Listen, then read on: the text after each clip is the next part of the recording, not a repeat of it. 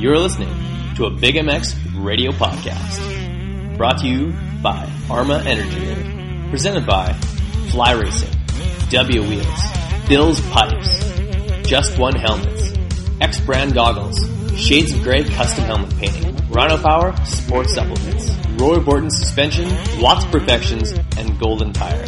Simply the best motocross and supercross news from around the globe. And now, here's your host, Brad Gephardt.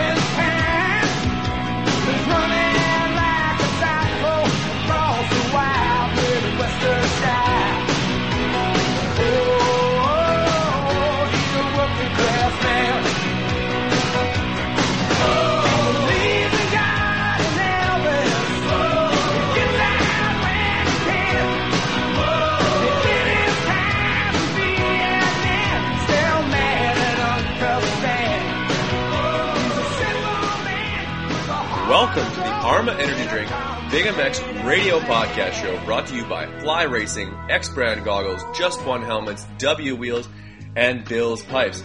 I am your host, Brad Gephardt, but with us on the line, we've got none other than factory technician Dave Feeney. Dave, how's it going, brother? It's going awesome. Just taking a day off today, doing a bit of catch up around the house after Monster Cup. Pretty cool. Such is life of a factory mechanic, giving himself a Friday day off after the hustle and bustle of dialing in these factory race machines. This past weekend was the Monster Cup, and a different machine under your rider, Zach Osborne, riding the 350 in the Cup class. Pretty decent night for Zach altogether. Probably maybe not the results that he was looking for, but successful considering he doesn't go up into race with the 450 guys that often, and down a little bit of horsepower. How was the preparation for that event, and on an overall spectrum, how are you guys feeling after the weekend?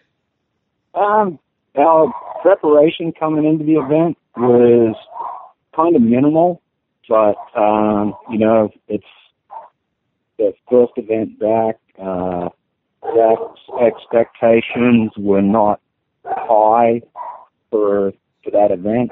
If we could have got out of there with a top 10, would have been really happy, but we had a little bit of an incident in the first heat that kind of cost him quite a few positions.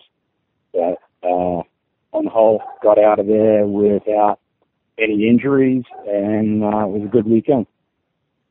Absolutely. Now, the Monster Cup track different from your average Supercross, but as far as setup goes, is it basically full Supercross, or like do you tone things down a bit as far as the aggressive settings? Inquiring minds need to know. No, we use Monster Cup basically as a test session. To test your current setup and how we can improve on it. For us, the reasoning behind riding a 350 instead of a 450 is because the setup from the 250 to the 350 is very, very similar. Just a little extra horsepower, but doesn't really affect the chassis setup. What's your take on the 350? Like you mentioned, it's basically a 250 with a little extra horsepower. Are you a fan of that setup? Is that having a bike that a little bit more power than a 250, but you can still ride it like what you don't have to ride it like a 450 where it's a little bit more of a lazier style, a little bit more pinpoint accuracy as far as your throttle inputs. You can be more aggressive. Do you kind of see that bike kind of being a kind of a benchmark of what people might be looking for going forward? The 450 is a completely different bike to the 350, Okay. like the power delivery and stuff like that.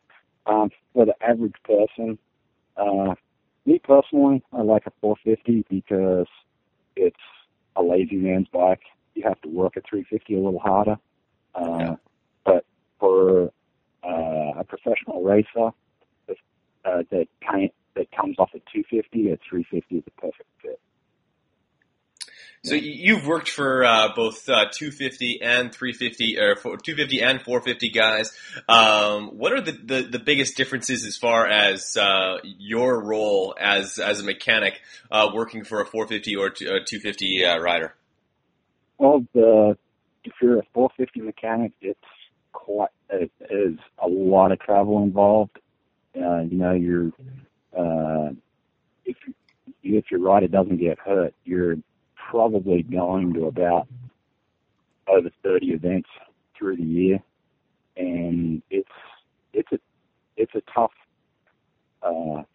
schedule to keep because you're going week in and week out, and during the Supercross series, there's only a 1 week break at Easter. Those guys really earn their money. So you were pretty happy to hear that Zach had decided not to do a few 450 rounds. I know that I spoke to him after Anaheim 2 last year, and he had mentioned that he might make it out to a couple of 450 rounds. Was that music to your ears when he said he wasn't going to do those? No, I love going to the races. I think it's great. Of course. And the only reason that Zach didn't do any of the 450 races is because he injured his thumb at A1 and rode pretty much the whole series with an injured thumb. And then after the West Coast stopped, he needed to take some time off to let it heal properly before he could get going again. But yeah, being out on the road as a mechanic, that's where a lot of your friends and are at, because we're all together so much that it's really hard to have friends outside the industry. I have some friends outside the industry, but you don't get to see them all that often. Yeah, absolutely. It seems like you guys are nonstop for almost 10 months of the year, and then not too long from now, you'll be eyeballs deep in Supercross testing. So it's nose down, ass up again, getting ready for the next day one coming up. Oh yeah, Supercross testing's already started. We've been going on Supercross testing for about 3 weeks now. So all the new components are starting to show up, so everything has to be retested. We have a new bike for this year. That's a really exciting thing. Zach's super stoked for that. We're just looking forward to a great year coming on. Absolutely. Those bikes were looking unreal at Monster Cup. The new factory edition 2016 Husqvarnas, great looking bikes. How did you end up at Husqvarna? Like it seems like a change for you that just came around late last year. Yeah. I was looking for something a little different, a little closer to home. Just, a little less, I wouldn't say stressful, but a little more relaxed. And Husqvarna was just starting out and getting in on the ground floor at a manufacturer is a pretty big step. No doubt. So it seems like it's been a really good fit for me, and hopefully I can be there for a long time. And we'd love to hear that. Now, let's, before I go back in time here, I wanted to ask you about Zach Osborne, the athlete. How much did you know about Zach before working with him? And now that you've worked with him, what are some of his strongest points? What are some of the things that he needs to work on to really get the best out of himself? And overall, how does he compare to some of the guys you've worked with in the past? Zach is an awesome guy to work with. He is very self-motivated. He doesn't need to be pushed to do anything. He's a super nice guy. Has a wife and a young daughter, and he's just motivated to go out, do his job. He gets his job done and wants to head home to his family. For a mechanic, going to the track with him, it's, you go there, you get it done, and you leave, and I can carry on with the rest of my day. So that is pretty cool. For sure. Do you feel like there's a huge difference between guys that have a wife, family, kids, than say the younger athletes, or maybe a single athlete that doesn't have that wife to come home to, or kids to take care of, stuff like that? Yeah, I think some of the younger guys have a little bit of a different agenda. They're all hanging out with their friends, and they're sometimes will be out having some late nights and stuff. But they're young guys, and they bounce back really quickly. Yeah. That they do. I guess they all do at this point. Yeah. They're all still pretty young. I think, if I'm not mistaken, Zach and I are pretty much the exact same age, although I'm not married. But let's get in the time machine. Let's go back in time to when motocross had just been introduced to a young Dave Feeney. Set the stage for us. Paint us a picture of I believe it would be a different landscape, Australia, of course. And how are you introduced to the sport we love so much? Well, it was actually by accident. I grew up in Australia, close to the coast, and I asked my parents if I could have a surfboard, and I pretty much got shut down straight off the bat. So I was like, okay, this isn't good. So I asked for a motorcycle, and they said yes. And I'm like, okay, I'm going to run with this. I was about, I think, 11 at the time, and that's kind of where it all got started. It started off really slow for me. I didn't really start racing until I was about 17, I think. Oh, wow. Late bloomer, and got hit really hard by the bug at that point in time. So, had a lot of great friends in Australia, had a lot of cool experiences over there. I was never a fantastic rider, but had a great time doing it. And, then at the ripe old age of 30, I decided that I wanted to make it a career, and wanted to become a race mechanic, and packed my stuff and moved to the U.S. Boom.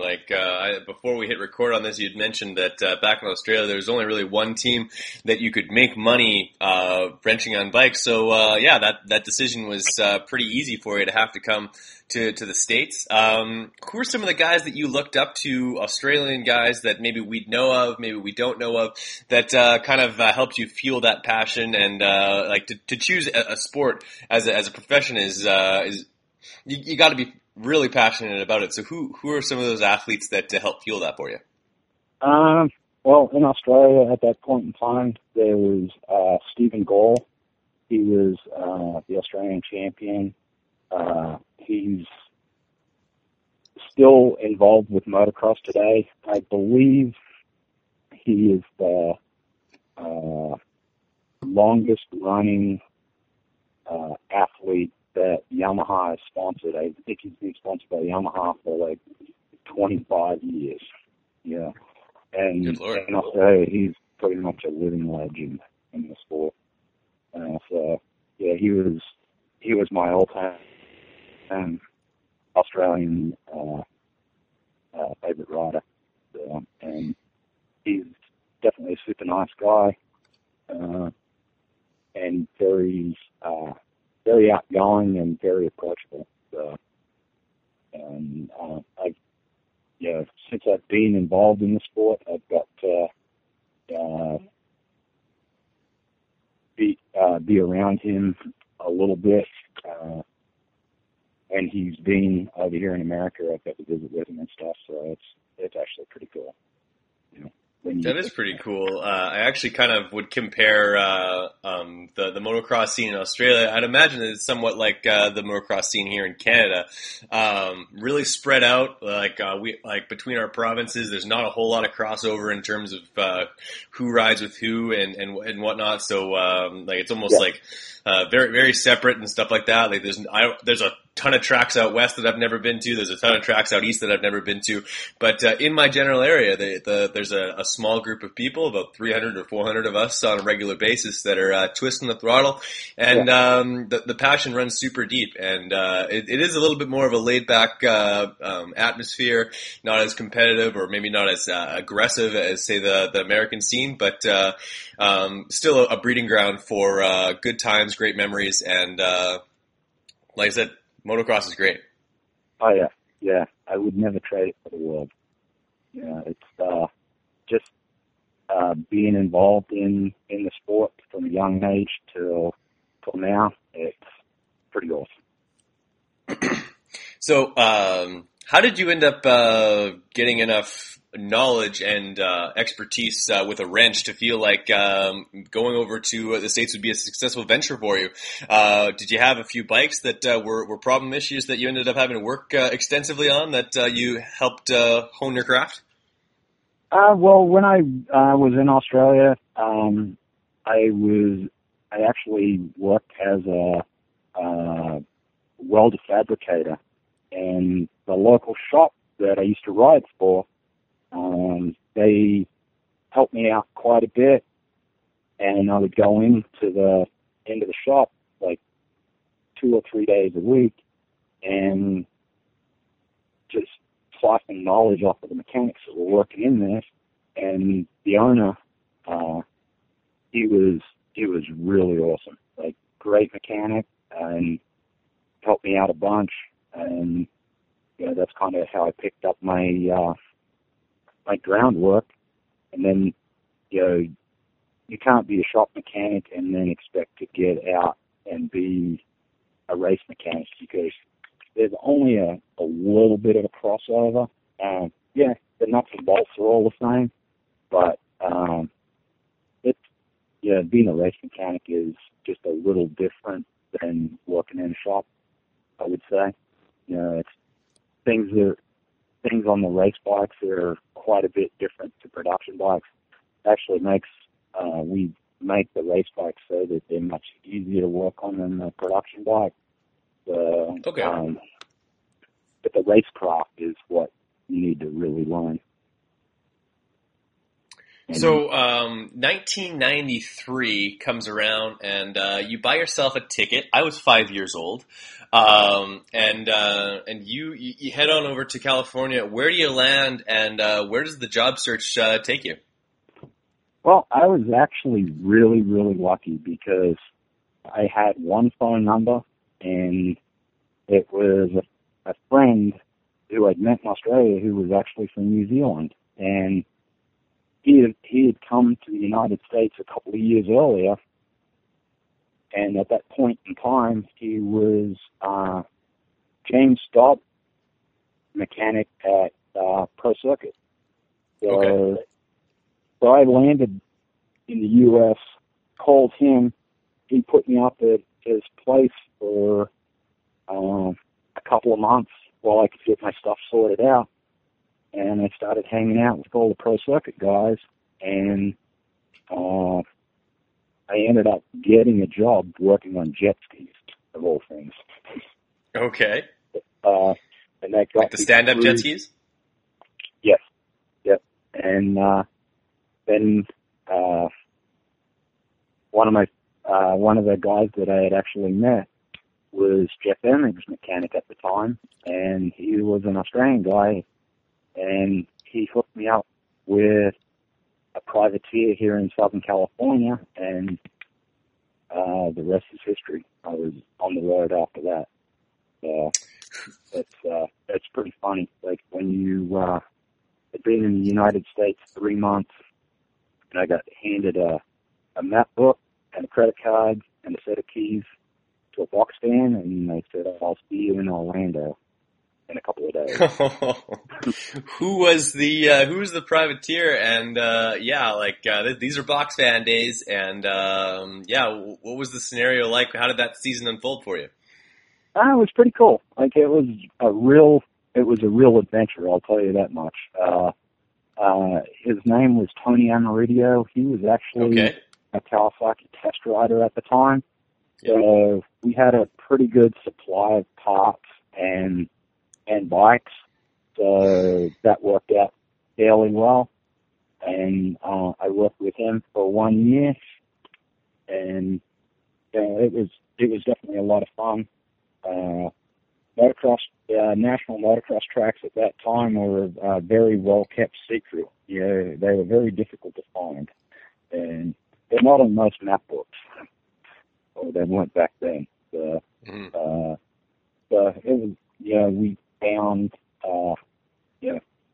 you go to the races and start talking to different mechanics, and all of a sudden, you were part of a group, and you were going from this guy's house to this guy's house, and we would all stay in the same place, and it was definitely a lot of fun, but a lot of work too.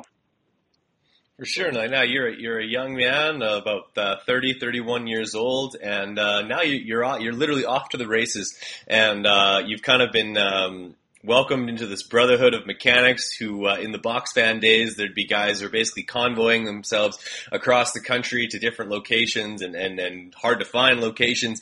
Who are some of your road mates that you would be kind of following along a little bit? And I guess at some point during that time that you started to also kind of lead the way after some experience yourself.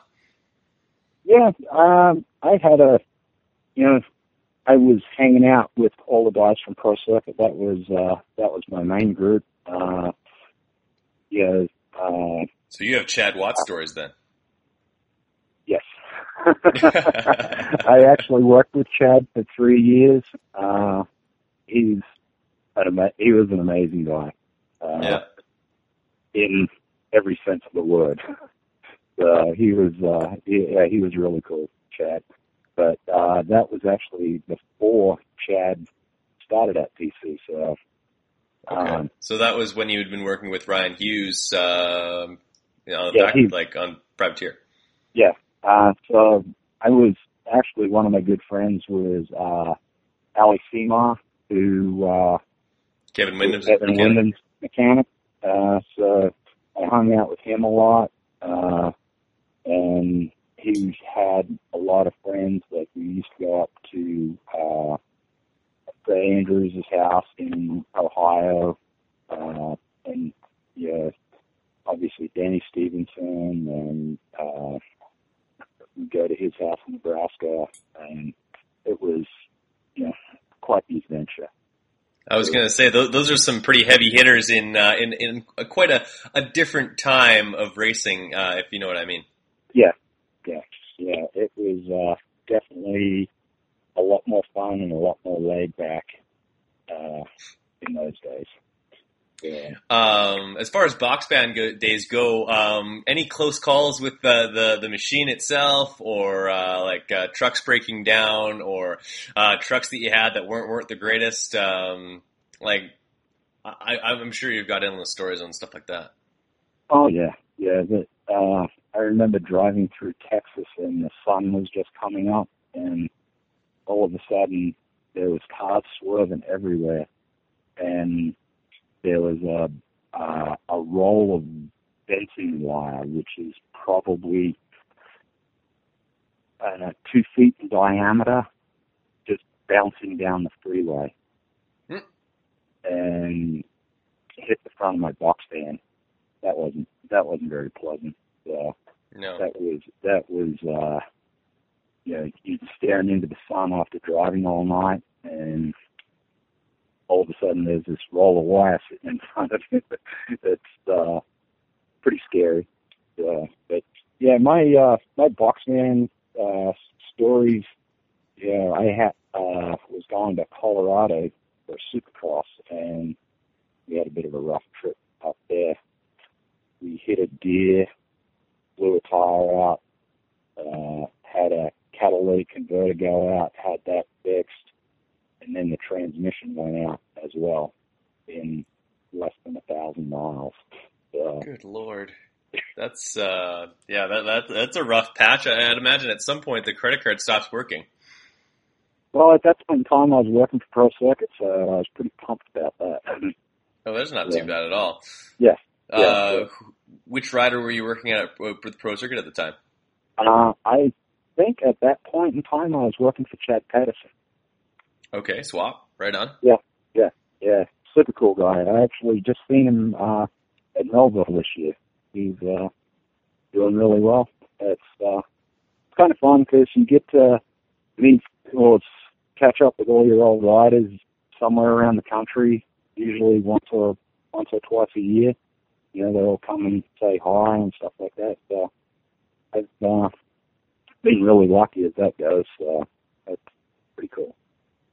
For sure. Now, who are some of the you're at PC for quite some time? Who are some of the riders that are most notable to you that you worked with that you guys developed a pretty good bond? Well, the first guy that I really bonded with was Casey Johnson. Okay. I worked with him at PC, and then I went to Yamaha Troy with him in '99, and that was I think I worked for him for 5 years, which was pretty cool. Won a few races, kind of came close to winning a championship, but injuries always seemed to put an end to stuff like that. So it was always very difficult. So, he left Yamaha Troy and went to a different team, and I worked for Nick Way for a year at YOT. So that was pretty cool. Back when Nick was quite young, so that was pretty fun. Oh, so would you have worked for him? What year would you have worked for him for?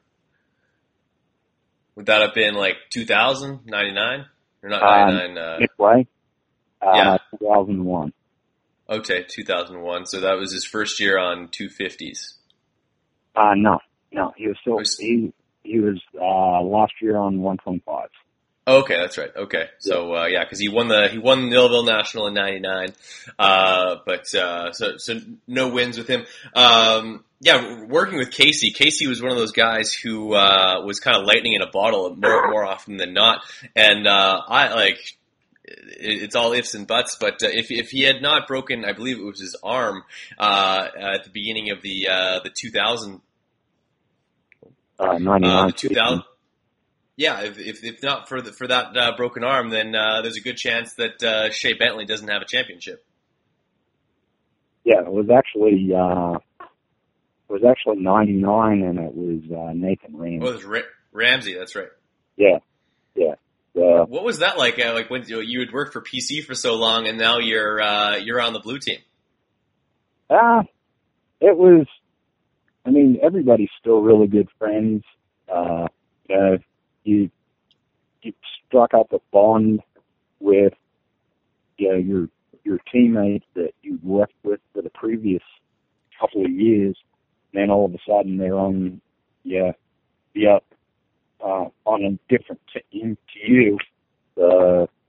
Everybody's still really good friends and stuff like that. And when somebody else wins and they're your friend, you're just as happy for them as what they are when you win. So it's there's a camaraderie there with 90% of the guys. So it's everybody's gets along, and we have a good time doing what we do. So.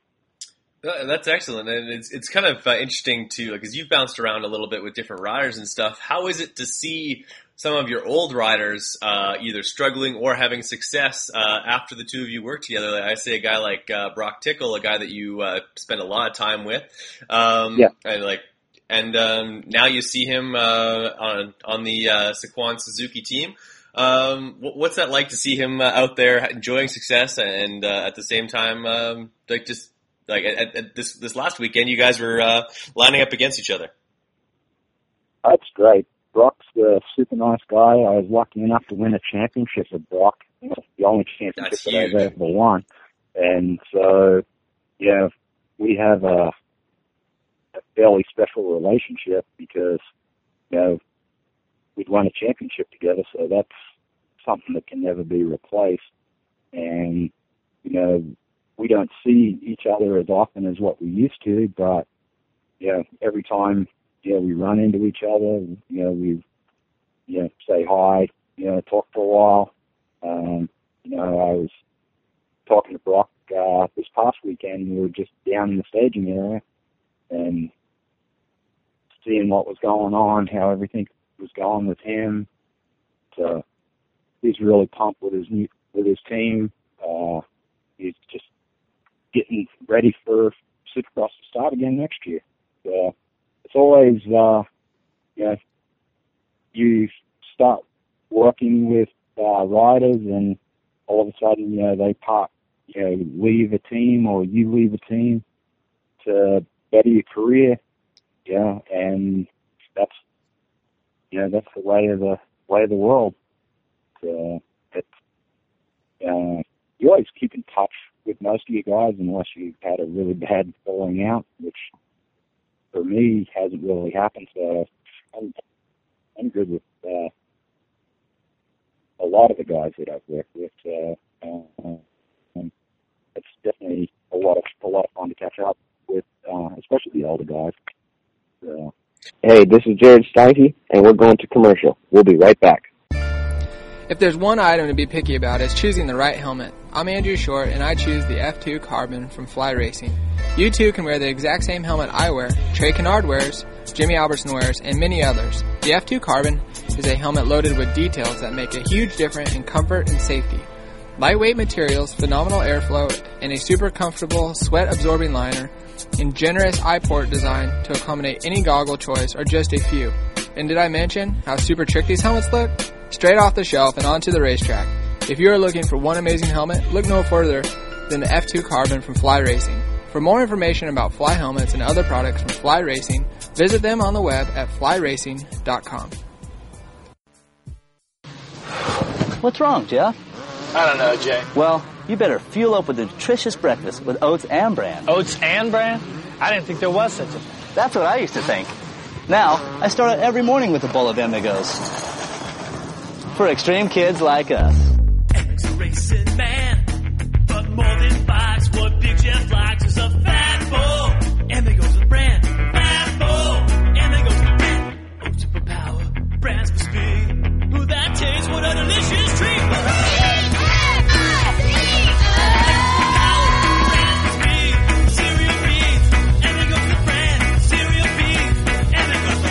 Cereal B's Amigos. That's what I call fueling for the big ride. Hey kids, start out every morning with a fat bowl. When it comes to helmets, there is just one. The helmet brand, that is.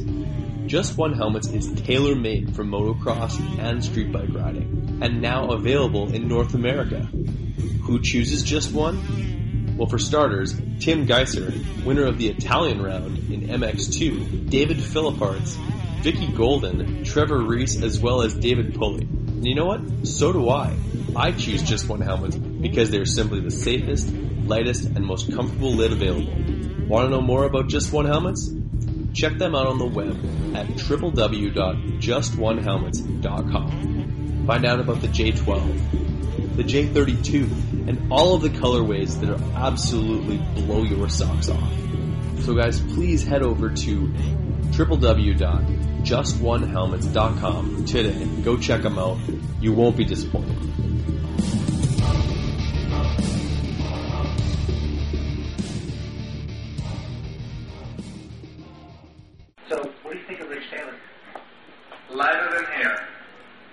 stronger than steel. So what that means is it can move much faster. 2014 X-Brand goggles is back and better than ever. From the Scatter X, Volcano, and Phantom goggle, X-Brand has the product to make you stand out on race day. The quality of X-Brand products is second to none. Great lenses, incredible frame, and a strap that doesn't wear out. Great tear-offs, zip-off systems, nose guard, and more.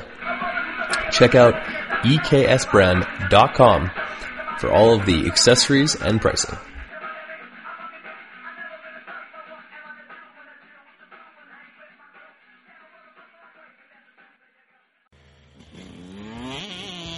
WUSA is your one-stop shop for quality wheel sets in America. All of the best components built for the toughest conditions. Hit up WUSA.com, that's DUBYAUSA.com right now, and check out the custom wheel builder selection. Pick your rims, pick your hubs, pick your spokes, even pick your nipples, and see what it's going to look like on your bike. On the website, you'll drool over components like XL and DID rims, Talon and Kite aluminum hubs, Galfer and Brembo brakes, and spokes that take a licking and keep on ticking. The same wheels that you buy are built by the same guys who are building wheels for Ryan Dungey, Jeremy Martin, Chad Reed, and the entire Geico Honda team. And I kid you not, they are not told whose wheels are whose, they just build amazing product. And I want you guys in a set of W wheels. So do what I did and head to DUBYAUSA.com today. WUSA, all things wheels.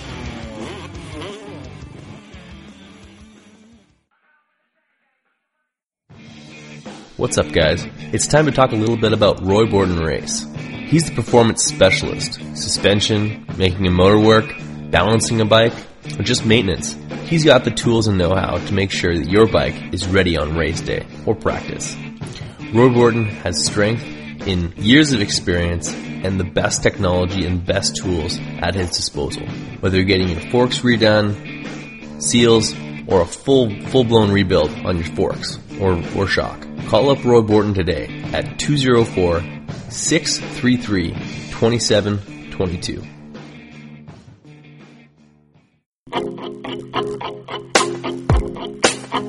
Bill's Pipes, the home of legendary performance.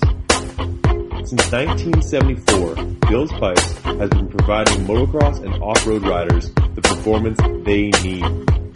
Two-stroke or four-stroke, Bill's Pipes has the exhaust system for you. In recent years, we've seen a resurgence of the Bill's Pipes brand, and that's great news. And that's great news for motocross racers everywhere. For four strokes, Bill's Pipes brings the RE13 to dominate the fight on any brand. For you two-stroke guys, the MX2 Bill's Pipes exhaust system is the right one for the job and comes in works, nickel, and the all-new cone look finish that'll turn heads all day long. Head to billspipes.com right now and get the same pipe used by Billy Laninovich, Vicky Golden, the JMR Suzuki team, Jesse Pierce, Nico Izzy, and David Cody. Bill's Pipes is craftsmanship at its finest. So go with Bill's Pipes and never settle.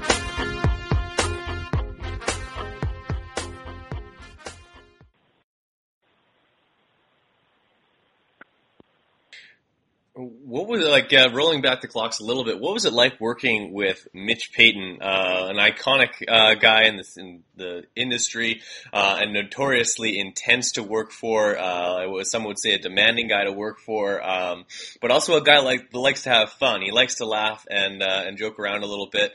What was it like working for a guy like Mitch Payton, a guy who's it seems he's the tops?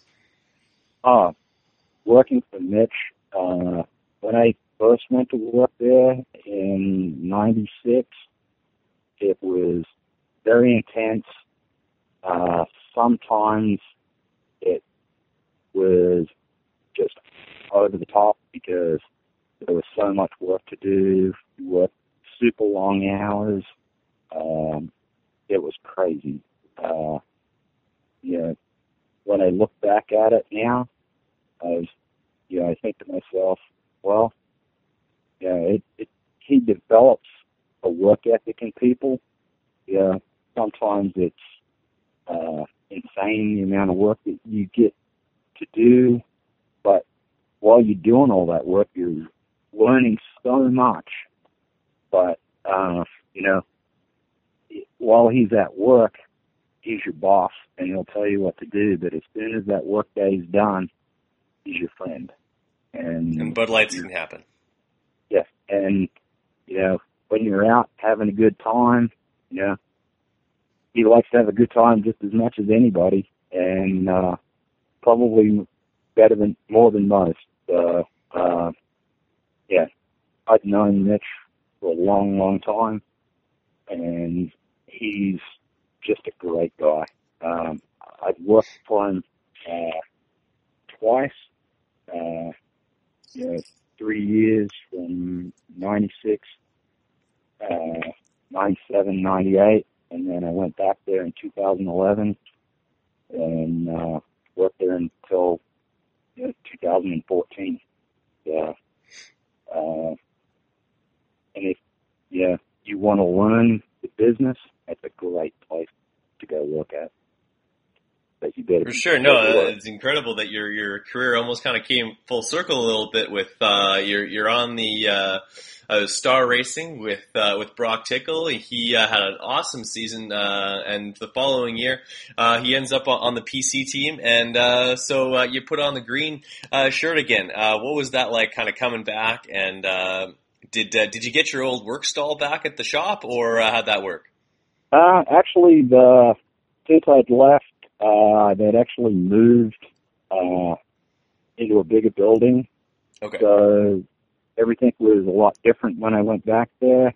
There was some familiar faces, but not so many. It had been a few years, so it was quite a little bit different. But Bones was still there, and Mitch was still there. For as far as the infrastructure of the team, those are the two most important guys there. So it was pretty easy to get back in and adapt. But it's definitely a hard school to go through. They have their way of doing things, and if you go to work there, they teach you their way of doing stuff, and whether it's the right way or the wrong way, it's their way, and everybody does it the same. And it's a cool place to work. It's a real team atmosphere, and if the team's not gelling, Mitch fixes it. And if that happens, it's not. It gets a little rough at times. But yeah. So, was there ever like you mentioned that it's kind of Mitch's way or the highway? Like you do it his way. Was there ever an abrasive time when there was a mechanic that came in to work that liked to do things his way, and because of which his stay might not have been as pleasurable as yours, and maybe not as long as yours? No, I think most people go there with the fact, knowing that you have to do stuff the way they want it done, and it's not really like if you have a better way of doing something, all you need to do is bring it up, and everybody looks at it, and it's somewhat of a democracy there. If somebody goes, oh yeah, I got this, blah blah blah. If we do it like this, everybody looks at it and they're like, yeah, I think that's definitely a better way. Then guess what? That's the new way of doing it, and it's kind of it's a cool place to work because you're taught a lot of different stuff. Like there's you don't have a motor builder as such. every mechanic builds his own engines, which these days in the four-stroke world doesn't happen that much. Usually, team has a dedicated engine builder, and the mechanic building his own engines is pretty much taken out of the picture these days. But at PC, build your own engines, and when you roll that bike out onto the track, it's your handiwork. It's a great experience. Yeah, that's really cool. That's when that thing, like, obviously when you won the championship with Brock, like that, there's almost a little bit more into it with you than it would be for any other racer or mechanic who's not doing his own engines, knowing that the bike that's winning is something that you had a hand in almost tip to tail. Yeah. At PC, the only thing that is done outside the race shop is the suspension, which is done in-house, obviously, but Bones and his guys take care of that, which is just a short walk across the building. But that's the only thing that the mechanic doesn't really touch on that bike. So, at PC. So how much has your job changed since 1993 or 1994 in a year where you most likely sticking the numbers on yourself, graphic kits were just sort of coming into the fray and stuff like that. Like bike prep must have been different, and of course it's two strokes, non-fuel injected, and like you're also on the road doing stuff out of a box van. Like how much have things changed? And like as far as just race bike prep, what's more involved now than it was back in the day? Well, in the box van days, you pretty much had to be self-sufficient as far as having everything. Like you had to have every tool, every part. You had to take care of the maintenance of your box van. You had to take care of the maintenance of your motorcycle. You had to order your own parts. You pretty much had, when you were going to a race, you had to go to the grocery store, buy the food for your rider and for yourself. You were the caterer, the mechanic, everything. Well, these days, you just work on your motorcycle. If you're a part of a major team, you have a guy that orders all your parts for you. You have somebody that takes care of all your transportation, flights, hotels. Team manager takes care of getting you anything that you need. You pretty much just have to work on your motorcycle, which is a great thing. But I couldn't, with the evolution of the four-stroke, go back to working out of the box van. It just wouldn't work. It could never work. Like the maintenance of that engine can't be done in a box van, not properly anyhow. So it's all our engines are built, then they're dynoed, and then they're shipped to the race. So it's the evolution's come a long way. The sport is definitely much better structured, and back when I first started, the Supercross and motocross seasons used to intermingle. So you would be changing from Supercross to motocross, back to Supercross, and now there's two separate series.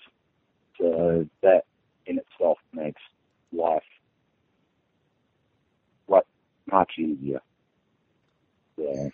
And even just with the invention now of supercross tracks, pretty much anywhere you'd want them to be. Like Southern California has more than a handful of tracks, and different teams have their own tracks and stuff like that. It's totally different as far as setting up the bike. You have the opportunity to go to different places and dial things in.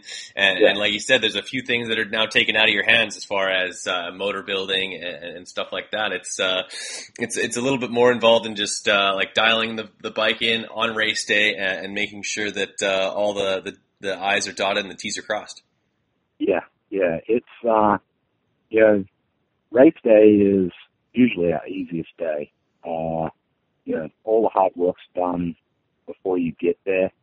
A lot of people show up on race. A lot of fans show up on race day and they look at the mechanics and the team staff and they're like, man, I'd love to have these guys as jobs, but that's our easiest day of the week. It's not, race day is easy unless there's some problem, but the way things are these days, the problems on race day are usually fairly minimal. So, the race day, what you see on race day is a very finished product, is what I kind of gather from you guys. Like everyone always says that it's an extremely finished product. It's basically just get there and all you worried about is racing. Yeah. The product's done. Like it's see the bike sitting there on the stand. It's brand new. On our team, we rebuild our bikes on Sundays after the race, which is pretty difficult as far as when you are at a Supercross and you're at the stadium until probably 11:30 or midnight, and then you come back to the hotel and you try and relax a little bit, and then you got to go. I was going to say your brain's still buzzing at that time. Oh yeah. Yeah, and then you got to be up to go to work by 7 the next morning. And then you've got a full day ahead of you to rebuild your bike. And if you're lucky enough, you might be able to get a flight out Sunday night to get home. But most times you have to wait till Monday to fly home. So it's a pretty strenuous schedule as far as flying from different time zones. Like a lot of times you're on one time zone for 3 days and another time zone for 4 days out of the week, and then back and forth. It gets a little difficult. After you've got up to your 15 races into a Supercross series, and you're pretty much jet lagged the whole time. So it gets a little crazy.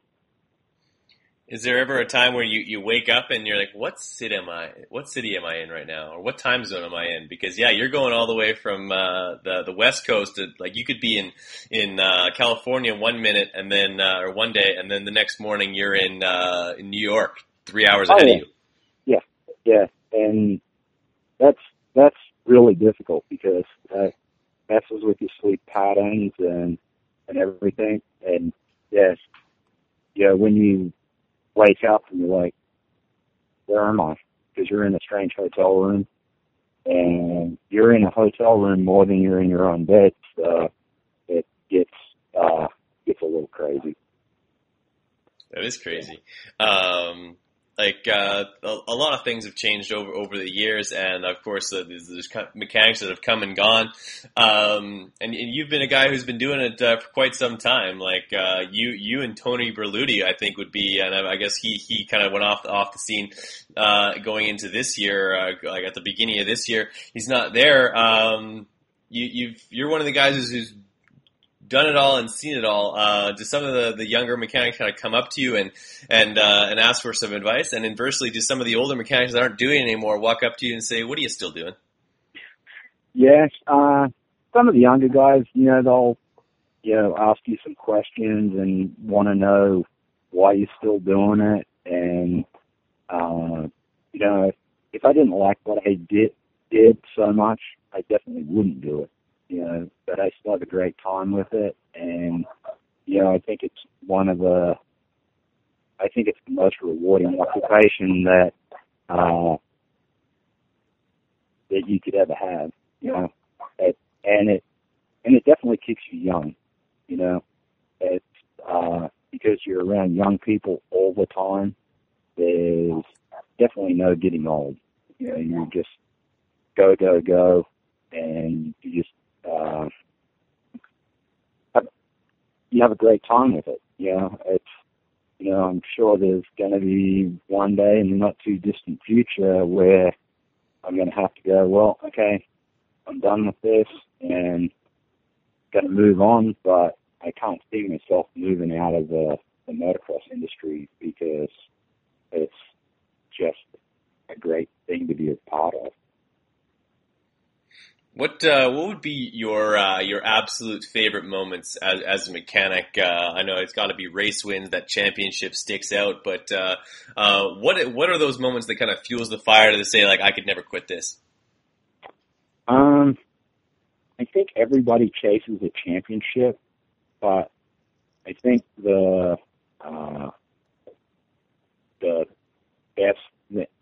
my most favorite moment was winning Anaheim 1 in 99 with Casey Johnson. Brand new team. It was unbelievable. You know, our team went 1-2 that night with Johnson and Lytle, and it was, you know, just a dream come true. It was my first win. It was Casey's first win. You know, we, been together for a couple of years. You know, we were like brothers at that time. It was unbelievable. And, it was probably the best feeling that you could ever have. So, I'm not sure if it's that season or the following, the year after that, but I remember one particular race from back in either 1999 or 2000 where I believe it's 99, where Casey Johnson and Lytle were the only two quadding this one huge jump into a corner. Do you and they were both way out front. Do you remember that particular event? Yeah, I think that was, that was Anaheim 1. Lytle was doing it and Casey Johnson wasn't. And it was a big jump into a corner. And it was, it was really big on a 125. Yeah, it was fast, but it looked like every single time, like it almost looked like it looked odd to see even the guy be able to jump it because it didn't look doable. Yeah, it was, that was at Anaheim 1. I actually watched that on YouTube. I think it was about a year or so ago. Somebody had put it up on there, but I hadn't, for some reason, I tried to watch it not too long ago, and it's been taken down, so, which is kind of a shame.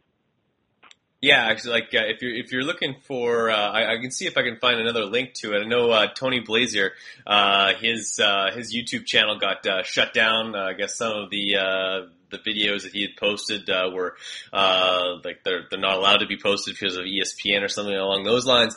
So his old thing got shut down. I think his new one definitely has that race on there. So I'll see if I can find that link for you.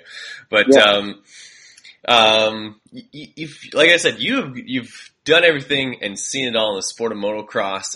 What is one event that you have not yet been to or wrenched at that would kind of be on the bucket list for you? Whether it be I don't know if you've done it more across the nations or not. But if you haven't, that would be cool, or something along those lines.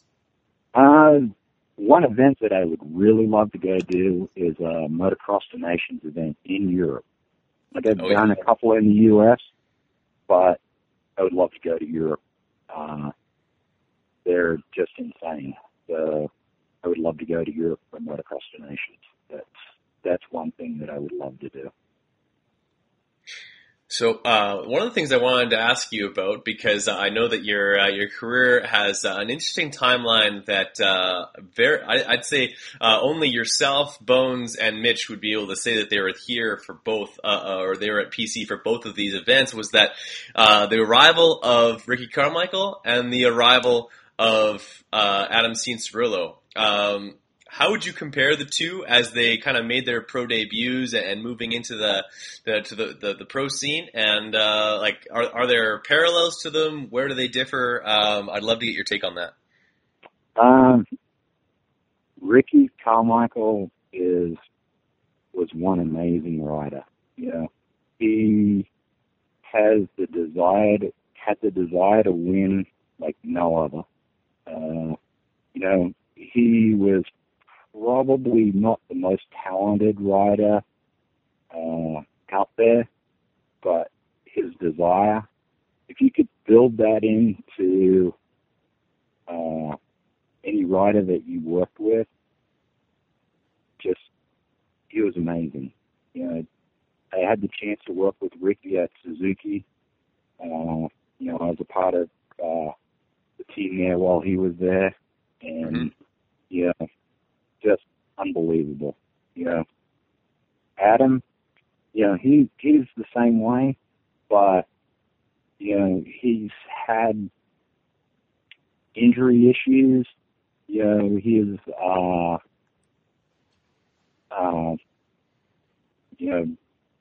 the way that he came into the pro ranks, it was probably a little early. He could have waited, but his first year of Supercross was amazing. Adam's a great rider. He gets hurt just way too much. Yeah, he needs to stay healthy. That's shades of Robbie Reynard, unfortunately. Yes, yeah, very similar. If Adam can stay healthy, I believe he can be a real winner. So, but you got to be there at the end to win a championship, and people partially remember you from winning races, but everybody remembers who wins the championship. So, hopefully Adam can come into Supercross this coming year, stay healthy, and maybe win a championship. It's hard when you are off for so long to come back every time. It just becomes very difficult each time, and it just takes wind out of your sails every time you get hurt. It just makes it harder and harder to come back. Yeah, not only do you have a little bit less wind in your sails, but this sport stops for nobody. And coming off some significant amount of time, it's not like these guys stop going faster. Like everyone seems to find that extra edge. And if you haven't been finding that edge for an X number of time, the edge that you had back in the day might not be enough. But I myself am a fan of the kid's work. I think that he's got the nearly endless skills on the bike. Just love to see him be healthy and kind of show us everything that's in the box, because like I said, very much like a Robbie Reynard, a guy who infinite skill, super naturally talented. We never really got to see everything that he could produce because of the injuries and coming back too soon and stuff like that. And I guess things are better about that now with people giving themselves more time. But in the case of Adam, it seems to there hasn't yet been enough time for him to get over stuff, and it's one shoulder, then it's the next shoulder. So hopefully we'll see a healthy Adam Cianciarulo throughout this entire year, and maybe him and Zach will be going elbow to elbow going into the last turn. Yeah, you never know. I'd be happy to see Adam come back and have a injury-free season just to see what he could actually do. Because he is really fast, and I'm good friends with his mechanic. Worked with Adam a little bit at PC. So he's definitely a super nice kid. He just needs a break as far as the injuries go. He'll be able to move forward. I wanted to finish off our interview with a few all-time questions for you. Best bike you ever worked on, like easiest bike to ever work on, or like just a bike that you really seem to click with, you're able to get the best out of, and the biggest pile that you ever had to work with. As Chad Watts said back in 1997, they were making chicken salad out of chicken shit. Yeah, I think the best bike that I ever worked on that was probably, you could nearly say it was a cheetah bike. It was so good, was the 99 YZ125. That's what I was thinking Yamaha of. Shore. Yeah, that bike was amazing. It was leaps and bounds ahead of the competition that year. Was unbelievable. So, exactly. The bike hasn't changed a whole lot until now. Like that's the platform that they still run off of today on the Yamaha. Yeah, and it was an amazing motorcycle. The riders rode it. The team that we had that year was incredible. It was definitely the bike. The worst one, it'd probably I think it'd have to be one of the Cali 125s.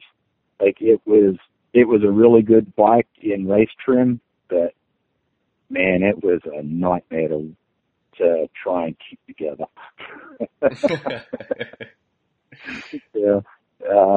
And back in those days, PC didn't have the parts budget that they do today. It was definitely a bit of a struggle.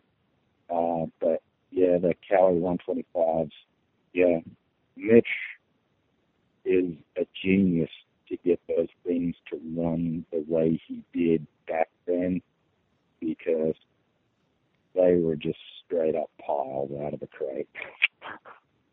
And you won a lot of championships on those bikes, especially with RC. Like you're talking about a bike that was hard to keep together, and you've got a guy like RC abusing the things. I got to imagine anytime you would ever go, either made your way out to RC's place or even at the PC shop, his practice bikes would come back thrashed and like a pile of bikes.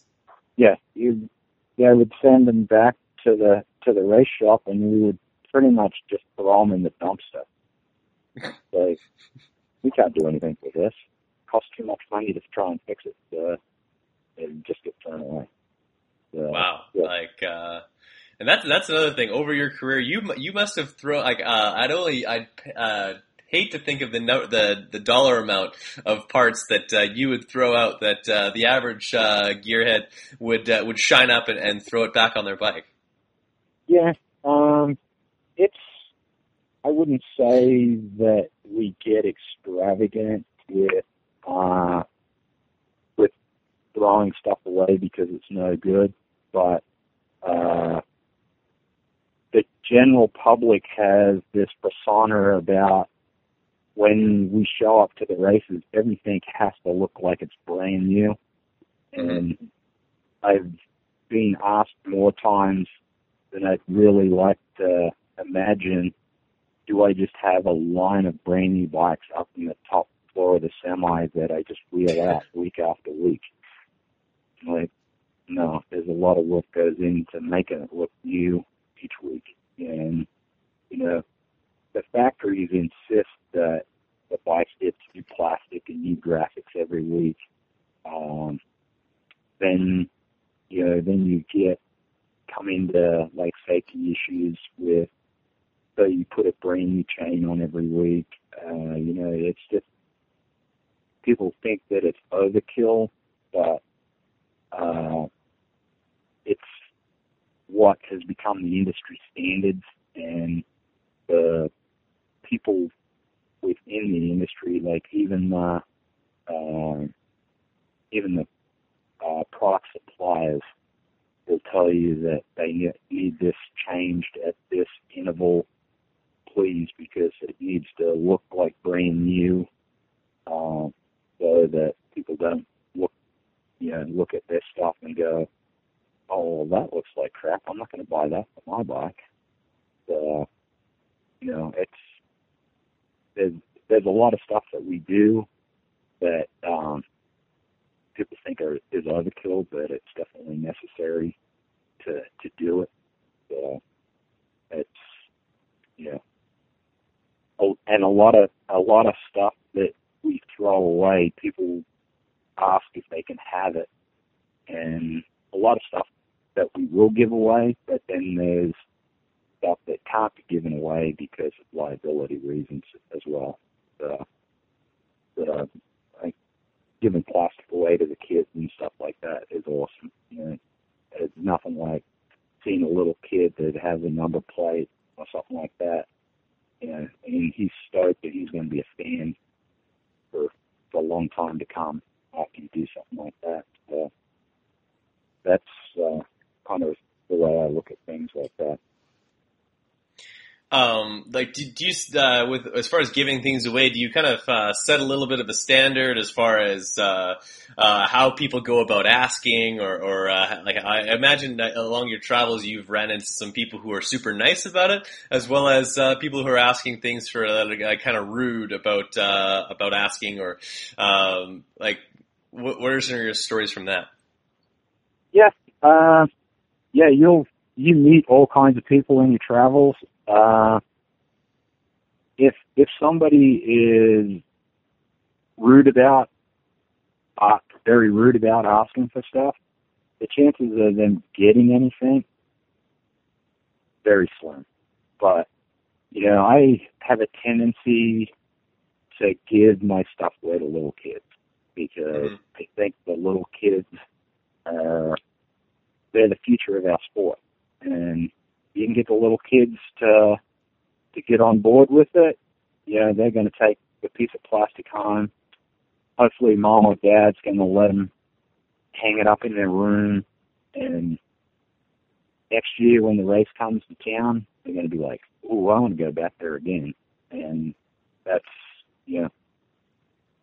the big thing. Like, there's a lot of people, and it seems like in certain parts of the country, people are a little more rude than in others.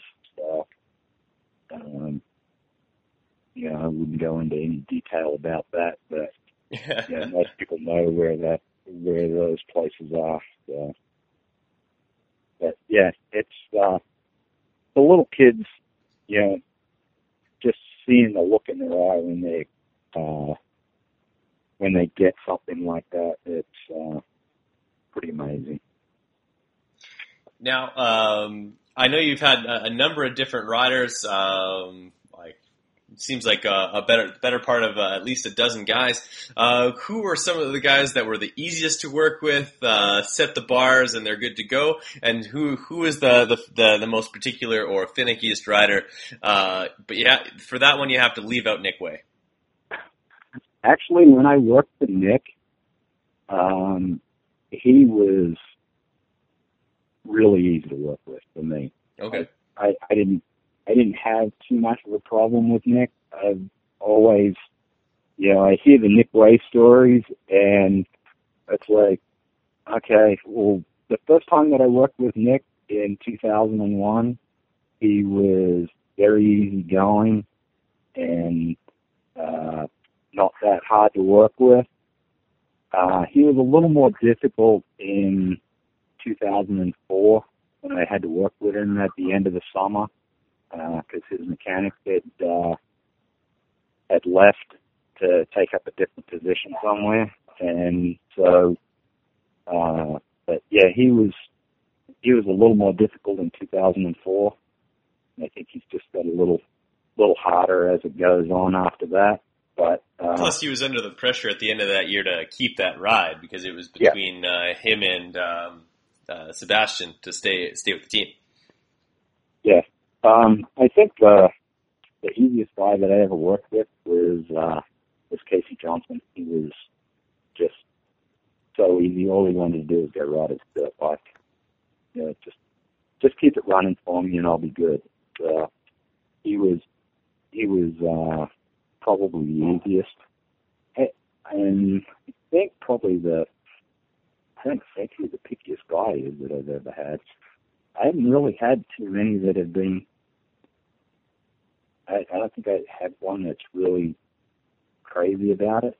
Zach sometimes can be a little picky, but most of the time he has a good reason for what he wants to do, and I'm good with that.